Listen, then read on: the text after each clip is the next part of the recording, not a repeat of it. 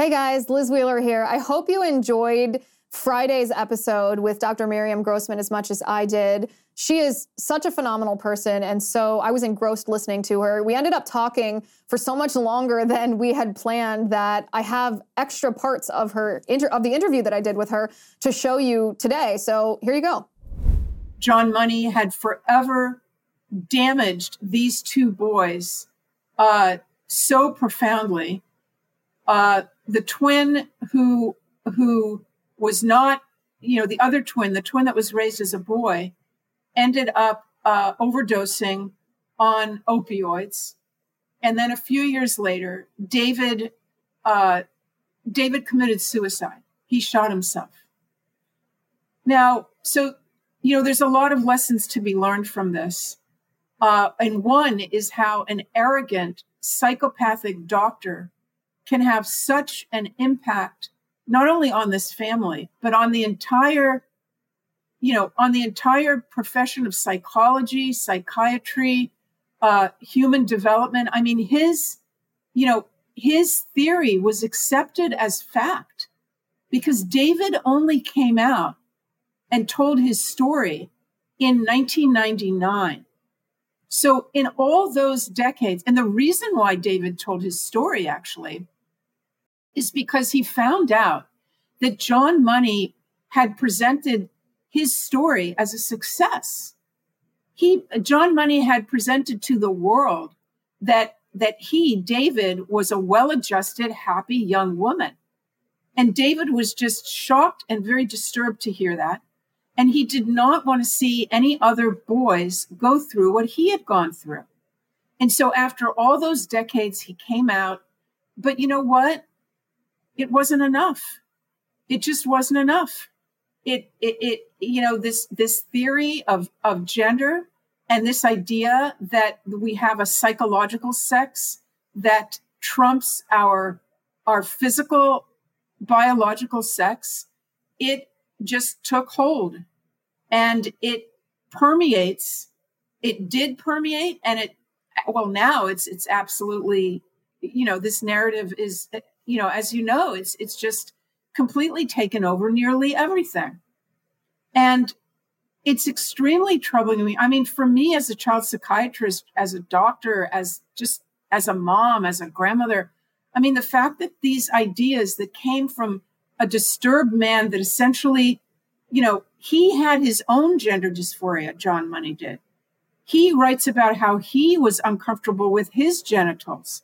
So this theory that he had, that you can separate sex, biological sex, from the sex that you feel yourself to be emotionally or in your mind, that was a theory that he needed himself to feel better. And I talk about that in the book as well. But here's the takeaway. The foundation of all of this gender identity, and the idea that there are people, children that are born, quote unquote, in the wrong bodies, and that therefore those bodies have to be realigned with their minds and put through this process of medical interventions and surgical interventions. It's all based on fraudulent research. It's all, the study, what happened with the twins, that was supposed to have been John Money's proof of concept, right? That is what he pointed to as proof of his theory that there is such a thing as a psychological sex. Now, I am not saying that there aren't very rare individuals who do have a debilitating condition in which they experience their bodies as just not being the right sex. And that is a very difficult condition to have. It is, and they deserve our understanding and our compassion. And are there instances in which those people should have access to these hormones and surgeries? Yes. I'm saying that there are instances, but they're extremely rare. And at the very least, we have to wait until adulthood. And we should not be introducing these ideas to very young kids that sex is randomly assigned to them, and that it may be a mistake. That is a destabilizing, false idea that is only going to confuse children and impact their mental health and their sense of a stable identity. It's destabilizing. One of the that was a long things rant that stuck out to me. No, I'm fascinated. I was completely engrossed in what you were saying. This is very important. Parents across the country are going to be so grateful to hear this. But one of the things that stuck out to me when I was reading the part in your book about John Money, and not just the story of the twins. I mean, I choked up reading the story of those twins, even though I had heard the story before. But when you were talking about John Money's background and his own gender dysphoria, his own discomfort with his male genitals, you explained that he had been violently abused by his father and that he had suffered trauma. And I wonder if you could explain to all of us some of the reasons, the psychological reasons or the traumatic reasons that feed into these dissociative feelings, because a lot of children aren't necessarily classic gender dysphoria cases. They might have other issues going on. So what are some of the other reasons that feed into it, and what does a properly ordered therapy to help those children look like?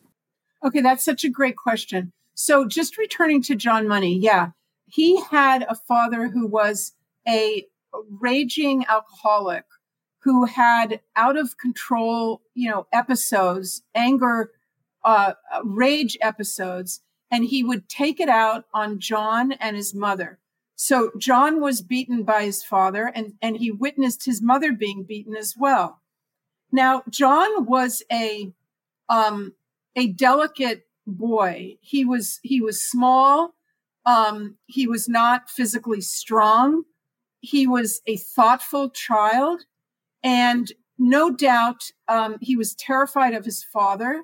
And yet his father was his only male role model.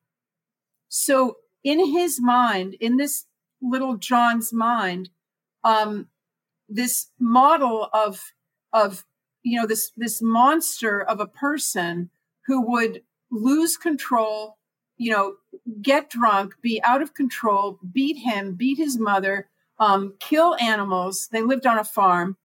That was how he imagined a manhood to be. That was his model of being a man. He didn't see other kinds of men. He didn't realize that there are men who are also kind and gentle and patient. So in his mind, he associated those horrible qualities in his father with being male. And then also in his mind, of course, he would associate that with his genitals. That's what made him male, was his genitals. And so sometimes what happens, in children can only tolerate, and I mean, we adults also have a limited amount of emotions that we're able to tolerate, but we have much higher degrees of being able to tolerate negative emotions such as fear, anger, sadness, being overwhelmed. A child has a very limited capacity to tolerate those feelings.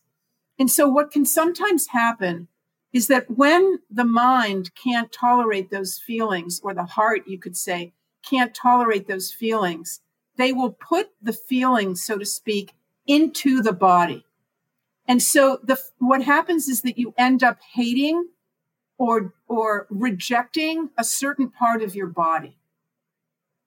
So it makes sense that if John Money was being beaten regularly by this monster of a father and watching him do other awful things in which, a child is overwhelmed. I mean, to be beaten, to watch your mother that you love being beaten, to watch animals being killed, is going to generate emotions that are too big to navigate, too big to handle.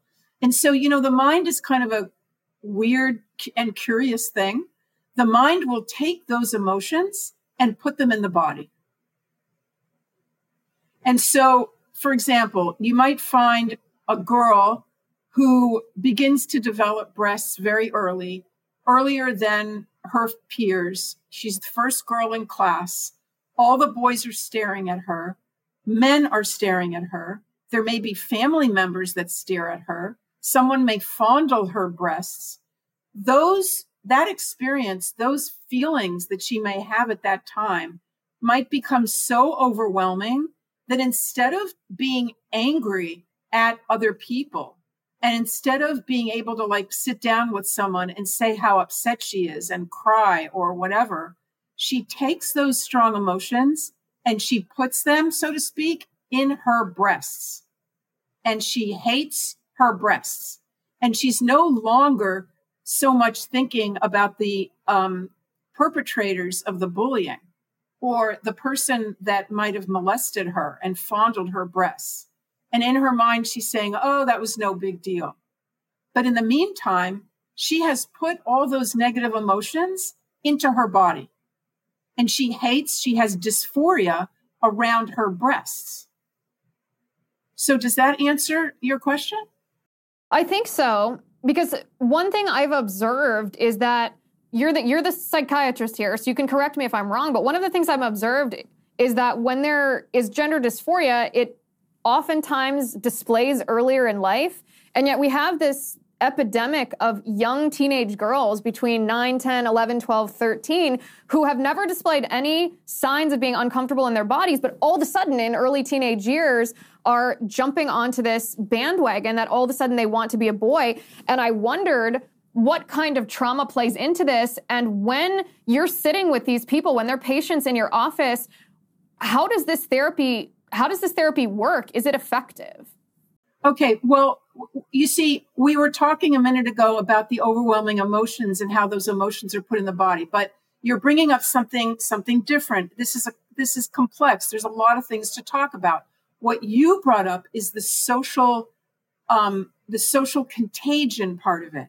So this new population that we have of kids, what we call rapid onset gender dysphoria, they never described any they may have been the most girly girl that you can imagine. Okay, they may have been the most masculine boy that you can imagine. And then suddenly, over maybe just a few months or half a year or a year, they might develop this gender dysphoria and come out with the announcement that they're the opposite sex. But you see, from studying these kids, and we've only recently started to study them, we know that there's a component of social contagion, meaning the social contagion is when feelings, beliefs, and behaviors can spread within a friend group. And that is why we're seeing entire groups of friends, of girlfriends coming into a Planned Parenthood together, and getting testosterone. There's been a social contagion. And when one girl hears about her friend discussing this and hears about the possibility that that a boy could actually that a girl could possibly be a boy, and that there's this thing called socially and medically transitioning, and that you see she's led to believe that all of her issues of anxiety or depression, harming herself, maybe being on the autism spectrum, she's led to believe by her friends, by her, by people online. There's groomers online. There's people in school that may be telling her that the reason that you feel this way is because you are actually trans, and you should seriously consider whether that might be the case. And so they plant that seed in her head. I will also add that when a kid comes out as transgender, in many, many cases, that is getting them points in terms of their social status. Especially, you have, white, middle, and upper class heterosexual kids who are thought of as oppressors. And they cannot change their race. They cannot change their socioeconomic status. They cannot change their sexual orientation, but they can be non-binary. They can be transgender. And that's how they shift from being an oppressor to being oppressed. That is what's going on partly with our kids. I will add, though, that what I provide in my book is tools so that parents, for example, can understand the importance and can step in and begin to get control of their child's internet use and social media. It's mandatory that parents, if you're going to give your kids a smartphone, if your kids are going to have access to the internet, which of course they are, unless you're Amish, then you must be on top of what's going on in their internet use. And I have an appendix written by an expert on that field on getting control of your child's internet use.